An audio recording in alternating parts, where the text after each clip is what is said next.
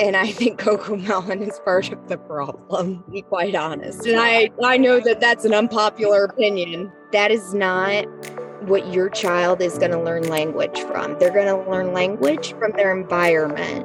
And if nobody's interacting with them, they're not going to learn to communicate.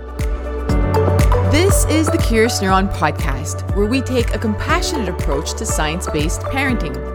Join us as we break down the science of child development and parenting into digestible and applicable advice. Welcome.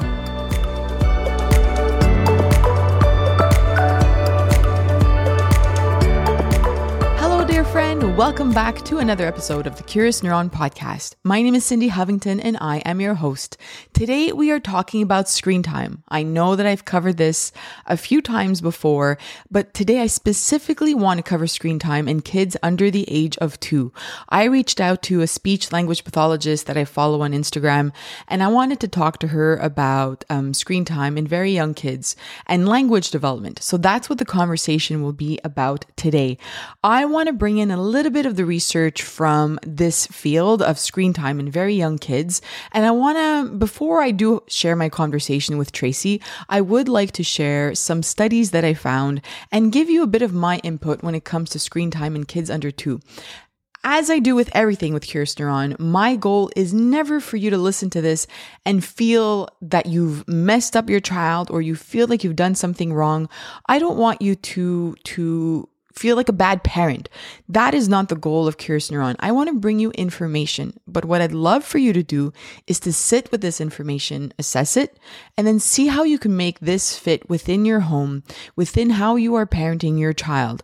It's a suggestion, obviously, with everything I do, that is based on the science that I'm reading. A lot of the science that I read has informed how I am parenting my kids.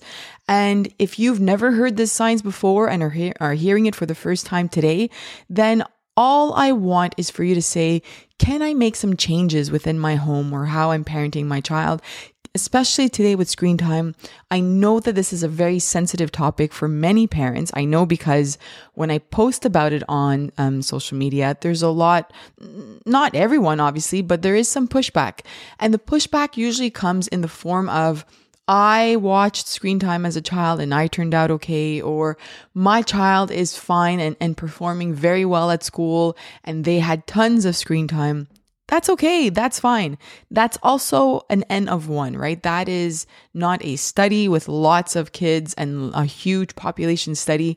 And to me, what I like to remind myself or remind parents is that the studies are not saying there's a direct cause. So the studies that we are seeing that are highlighting some attentional difficulties, not ADHD, attention is a cognitive skill. So you can struggle with your attention without having ADHD.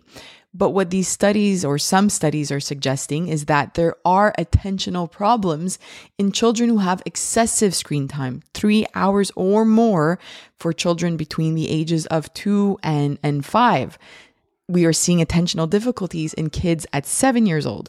Now, in kids under 2, I have rarely touched that topic because technically, if we are following the American Association of Pediatrics, they should not be having any screen time before the age of 2. Now, that is me talking as Cindy, the person who has a PhD in neuroscience. Now, let me talk to you as Cindy, the mom of 3. It is okay if there are moments where you need screen time in young kids. Personally, I made the decision in my home not to introduce my kids to screen before the age of 2. It was very easy to do that with my firstborn. She did not have any screen time past 2.5.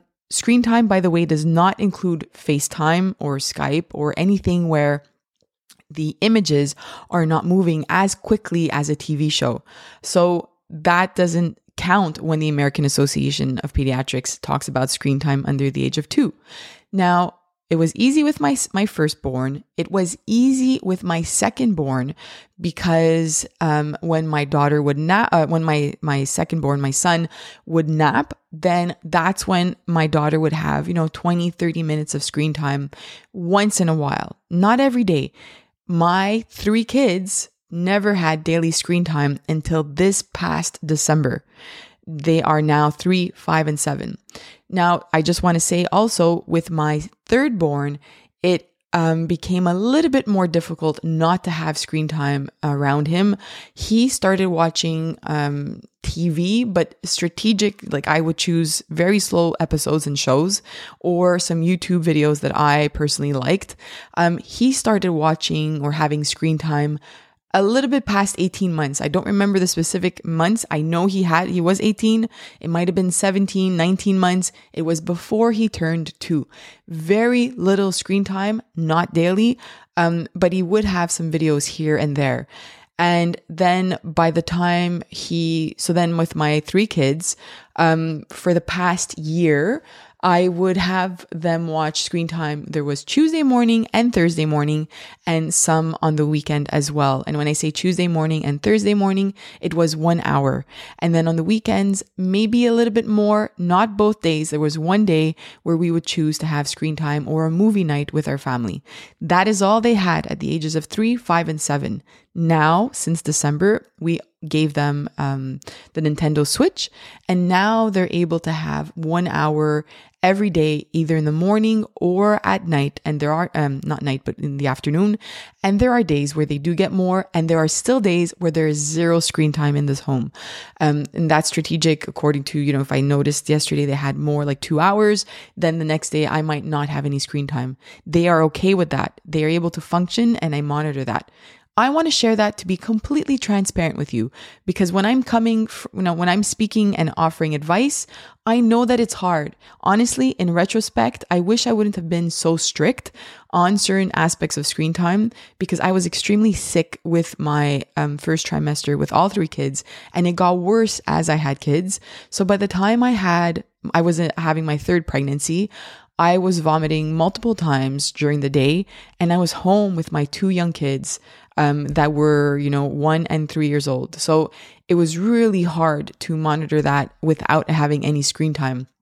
And I think part of me wishes I wasn't so strict on that for myself. I felt it was important for me. I did it. It's possible. But I wish I would have just been a little bit more lenient on myself and really allowed that to happen. And that is why, partly the reason why I want to have this conversation, because if there's a mom or a dad out there having a day that is difficult or sick or pregnant and vomiting or whatever it is in your situation, or had a really bad day, and you have a child who's under 2, I personally don't want you to feel like you're ruining your child because they're having screen time. That's not what I want people to have in our society. However, if you are a parent that has a child under the age of 2 and they're having daily screen time from 1 hour to 2 hours every single day, and you're having trouble with their behavior, I would like you to take that into consideration, because we can see some impact of screen time, excessive screen time in very young kids. And I sifted through the literature and the research just before recording this, because I wanted to see what was some of the newest research that had come out. I don't want to talk about a study from 1990. We've come a long way now. There are still lots of studies that come out that I feel are not very good in terms of quality. We still need a lot of longitudinal studies, which means like following somebody for a couple of years. We need to do that with kids, and especially coming out of the pandemic. Can we say coming out? I'm not sure. But especially now, after having, had these lockdowns and the pandemic, I'm curious to see I'm hoping there are people and researchers doing these longitudinal studies so that we can see the impact. But I don't want to wait to see the responses. I don't want to wait to see the results of these kinds of studies. Why don't we, as a society right now, try to make sure that we are being mindful of the screen time being used in our home, and being aware of some of the studies that would suggest that we make some changes if we can, and depending on our situation, obviously. So that is the conversation I want to have with you today. Some healthy screen time habits for kids under the age of 2. Here is what I found. Oh, actually, before I share this study, I'd like to thank the Tannenbaum Open Science Institute for supporting the Curious Neuron podcast. I appreciate everything that they do for us. This podcast exists because of them. And also it exists because of you, the listener. I don't know who we are. I am so grateful that you subscribe to this podcast. And if you haven't, please press the button to subscribe because it allows whichever system you are using, Apple Podcasts, Spotify, Amazon Music, Google Podcasts, whatever you're using, when you subscribe or you leave a rating or a review, it lets them know that you are interested in it and it pushes up the podcast a little bit more on the charts. There's a website you can check called chartable.com, and that allows you to see like where this podcast is up on the charts. And the more downloads and the more you listen to it and the more you engage with the podcast, the better rating a podcast gets. And that's how me, a podcast host or somebody who produces a podcast, will receive funding. Because if companies see that, hey, she's doing pretty well, then we do get some funding. And that allows me to record the podcast, to take the time, which by the way is anywhere between 10 to 15 hours a week, or to hire people, which is what I do now, to help me edit the podcast and put it out there so that I could do other things like the Instagram account, like the blog post, like the Curious Neuron Academy at curiousneuron.com, and Wondergrade, which is my second company, which is an app that helps children with their emotions. So I have a lot of these other things that I do, but I love the podcast so much because I receive emails from you guys every single week explaining how it's helped you. And as you know, we're close to ending season 4 of the podcast. We're ending it early so that we could have a little bit of a revamp of Curious Neuron, which is going to focus all on emotions and mental health and your child's emotional health. So all that to say, thank you for listening, and let's move on to some of the studies that I found that I think you're going to find interesting. The links to these studies are in the show notes, and if you'd like to read them, just click on the link. All right, so there was a study that I was looking at here. It's called Screen Media Exposure in the First 2 Years of Life and Preschool Cognitive Development. So this is a longitudinal study, and they followed children, 274 children, in fact, up until the age of 4, from age 2 to age 4. And they monitored, they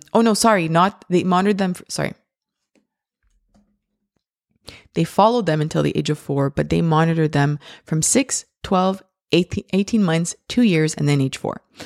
And what they found, this was the conclusion. I just want to read you the conclusion of the study. Delayed introduction of social media. Delayed introduction of screen time, appropriate screen time, and increased verbal interaction during media use in the first 2 years of life were associated with better cognitive development in preschoolers. So they tested them at the end. They tested various cognitive abilities, including gross motor, fine motor skills, visual reception, receptive language, and expressive language. So there were worse cognitive abilities in children who had been exposed much earlier and who had excessive screen time. What they also found in this study is that when there were parenting behaviors that were more strict and I guess authoritarian, that there was more of a chance of increased screen time. Earlier screen time and excessive screen time was linked to behavioral problems in kids, less self-control, and not as strong of a parent-child relationship. So I think we do have to read this and understand that there are always limitations. I'll put the link to the show notes in the show notes. But that we do need to look at this and say, okay, if my child is having a lot of screen time right now and they're under the age of 2, what can I do to replace that screen time? And if I'm struggling with myself, with my mental health, and that's leading to more screen time, what can I do to take care of myself so that I can find ways to minimize screen time in my child? All right, let's move on to my conversation with Tracy. Tracy Bearden is SLP, so speech language pathologist in the States, and she really specializes on neuro-based SLP. She does work with older people, but she definitely is very aware of the research around screen time in younger kids, and she was very passionate about coming on and chatting with me, and I'm glad that we did. I'm sharing with you a part of the conversation that I think will allow you to think about the way that you might be doing things. And again, I don't want this to be a podcast episode that makes you feel bad. Listen to it with open ears and an open heart and an open mind in terms of, what is impacting you, which stat really got to you from this episode. And if it did, what do you think you can do differently in your home? I hope you enjoy my conversation with Tracy. I will see you on the other side. Hi, Tracy. Welcome to Curious Neuron. Hi. Thank you so much for having me. I'm so excited to be here. I'm excited for this conversation. Just for those of you that are listening, Tracy reached out to me after I posted about CoComelon. And, for those of you who think like, I don't know, that maybe I don't take criticism. I don't know what you do think, but I do. And it wasn't criticism, but it was a really valid conversation that you brought up. And then we started chatting from there, and we've been chatting since. So I had posted about CoComelon saying that, it's not that bad. and I got a lot of pushback and a lot of comments from parents. And I get it. It's not a fun show for me to listen to in the background, but you brought up a really interesting and valid point about the way that they speak in that. And as an SLP, I was like, I didn't think about that. So can you just share that before we get into our conversation today about screen time and language, your thoughts on CoComelon? CoComelon. Oh my gosh. So yes, I, as much as the rest of the adult world, do not care for the whole thing. It's pretty annoying to listen to, but when I observed a few episodes, I noticed that the tone and intonation, so the way that the character's voice sounds, so like the pitch and the tone and inflection is nothing.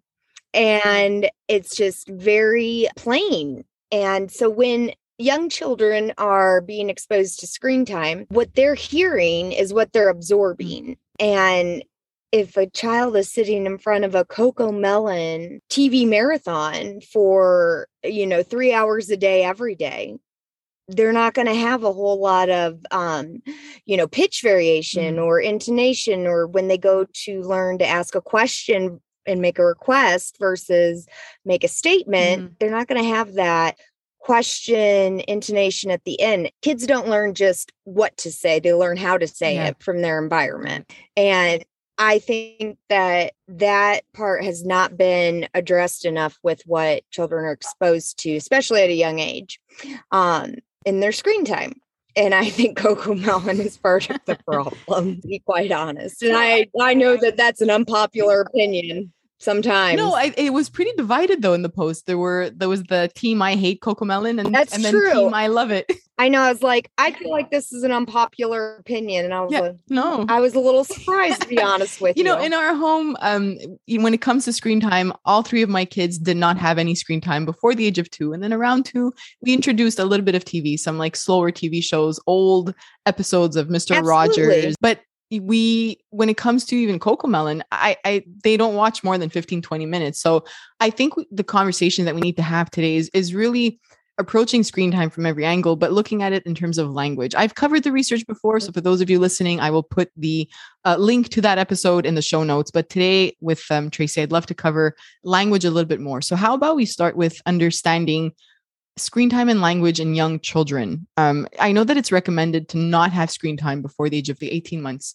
Why is this recommended? So this is recommended for multiple reasons. And this is because there have been an uptick in the amount of research studies that have shown that exposing children to screen time before the age of 2 negatively impacts the child's ability to develop language. And they chose language development because it is much easier to track, because all children develop similar language components like syntax, semantics, things like that. And these are 3 different studies in 2021. And I can give you the references if you want to link them. Yeah. Children between the ages of 2 and 5 that had been exposed to screen time, even an hour of it, once a day, showed significant delays behind their peers that had not been exposed to screen time prior to 2 years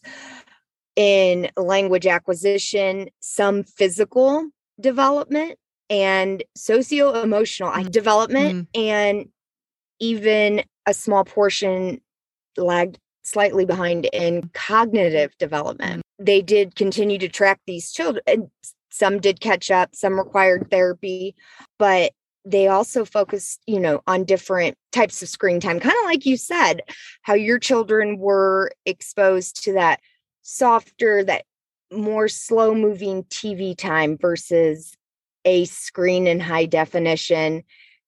on an iPad right next to their face with rapid movement. That's one of the biggest changes, right? Sometimes parents will tell me, well, I grew up, watching TV. I was in front of the TV all the time. And I think there's a really big difference in what screen time looked like, 30, 40 years ago versus now. Now, screen time is everywhere. First of all, we didn't have screen time in the car on our way to the doctor's appointment. Right. We didn't have TVs in the back of our headrests. Exactly. Right. Now it's everywhere. And when we're watching a screen on the wall, let's say in the living room versus 2 inches away from our face, there's a very big difference. And you can just swipe on your phone and go from one app to you don't like this? Yeah. Oh, I'll just go do this instead. Yeah. It's just so easy. Right. To have it. Yeah. And anything you want is right there. And that really, from a speech therapy standpoint, creates an issue for the child's development of even of executive functioning skills, because we learn how to control our emotions and control our behaviors from activities that make us wait, when we're young, kind of like different shaped pegs. Oh yeah. Through the hole. Yes. Those box games or whatever that have the cutout shapes. Yeah. Absolutely. Or even building blocks. And as you can see, I'm mentioning toys that have nothing to do with the screen, but they create situations for a child to be creative with limited resources. They have to find a way to not get frustrated when they don't have instant access. I love that word, limited resources, because I just think about how much you have to think when you're in that situation of limited resources, right? Like even when it comes to toys or play or imagination, you don't need every single pretend play item around you when it comes to that. Exactly. And I tell parents, you don't have to buy all those toys. Just the fact of like having the pretend, you can play bank and have a shoebox that's your bank account. Like I think of like the old way of playing. Absolutely. Anything, right? That has a huge role in language, right? Because we have to speak and come up with different words and phrases and questions. And so I could imagine how rich that environment is compared to absolutely. On the screen. That sounds like the most wonderful language enriched environment for a child. So what do you recommend, I guess, for parents who have very young children, let's say under 2? I spoke with a mom recently and she had asked me if screen time was recommended under 2, and she didn't like my answer. And I felt so bad. Right. Yeah. I could tell that she was feeling anxious, and she's like, well, what do I do during the day? Like when my baby she was expecting, and she's like, what do I do when my baby is awake, but I have to prepare dinner, or, I want to watch the news, or can I put the TV on in the background? So what would you recommend for a new parent that's probably either just had a child and the TV has been on, or they're expecting a child and now they're a little worried about that? Like, how do they navigate their own environment? I say if a parent has a young child and is expecting another child and they don't necessarily have a support system to help them engage with one of the children while they are carrying the other child or caring for the new child, and that's a lot on that parent. And if that parent doesn't have a support system, I say find an engaging way to make the screen time. And when I say that, that's when you look for quality and the time is minimal. Like it's very rich, but minimal. So it's kind of like, I know that the situation is not ideal, but what's the minimal amount of time? And a lot of speech therapists and people don't really believe in timers or positive reinforcement anymore, which I do. I do honestly adapt it to each patient's family's situation. Like I've seen patients before and maybe they have a stressed out parent and they're having like a really intense, 2 weeks at work. And I'm like, just use the iPad. And just use it. You're not a bad person. Yes, right. Exactly. You're already ready to crack. Sometimes it will give them some relief, but it's like, we can't keep relying on instant gratification. to keep children happy, because it's research shows that it's negatively impacting them incredibly with their language development. A TV and a screen and a video game and a movie, that is not what your child is going to learn language from. They're going to learn language from their environment. And if nobody's interacting with them, they're not going to learn to communicate. I remember, I don't know if it was somebody who told me this or if I had read it somewhere, but in terms of language and learning language and in a child, like how does it function? Because we might just think of it as words, but I remember somebody telling me, no, that the baby is looking at how you're pronouncing things, the way that your mouth is moving. So can you explain that a little bit so that maybe that'll help us understand why it's so important for them to see us speak to them? So a child starts interacting with their parent at, when they're just very few weeks of age, and they do that through cooing, and they do that through eye contact, and they do that through watching and observing. And, our facial expressions are a way of expressive language, and crying is a way of communicating. When your baby's crying, they're communicating to you that they need something. And when you respond to it, that's what makes them feel safe. And that's the first real bond and connection of communication that you have with them. And so moving forward, they want to see your face. They are going to start mimicking your smiles, your facial movements. They're going to start mimicking, sticking out your tongue. And some, as they start to develop more of sounds, so you'll notice some babbling start to happen, so baba. And the more that you model for them and the more they hear, because our receptive language is always higher than our expressive language, because we know more than we're using. Because it's not applicable. All the things that we know are not applicable all the time, right? It's like when we learn a new language. So I had learned Italian as an older child. And I remember just knowing that I understood what the teacher was telling me when I was learning this language, but I just couldn't communicate what I wanted to. But I knew the words only when she would say it. So I get that as a baby too, they're understanding more of what we're saying, but they still can't express it. It takes longer. Yeah, I get that. That's cool. Yeah. And so, when your baby starts to express themselves, and when they get to that babbling and then expressing sounds, that's the key time, because they have built that connection with you. That's why they want to, that's why they want to communicate with you. It's all modeling. They're following your lead. So that's why I love the method of, you're kind of like their narrator, to be really honest with you. And you know what? You're going to get so sick of hearing yourself. When I work with peds, I'm just talking the whole time. There'll get to a point that I'm like, I have not, but it's what works, because, you start saying, oh, the child reaches and wants the cup. Oh, do you want the cup? Let me pour a big glass of water into your blue cup. And you're just adding all of these additional words and, characteristics. And it doesn't have to be that right away. It can be as much as, oh, cup. Do you want a drink? There you go. Yeah. 2 words. Yeah. All associated with the cup. Compared to these videos or these apps or whatever that will say cup, and then you point to the cup. There's no functional connection there. Yeah. That's like a sight word thing. Those tasks are really good for individuals who have acquired a language impairment. They're still not super functional, but if a patient is very severe, they work. You know what I mean?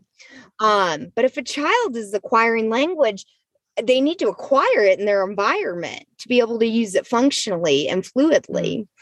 The concepts that children learn with their language aren't going to be there if you just teach the child a word. So the more the child sees the parent interact in the environment and interact with them, the more fluid language skills are going to come to the child.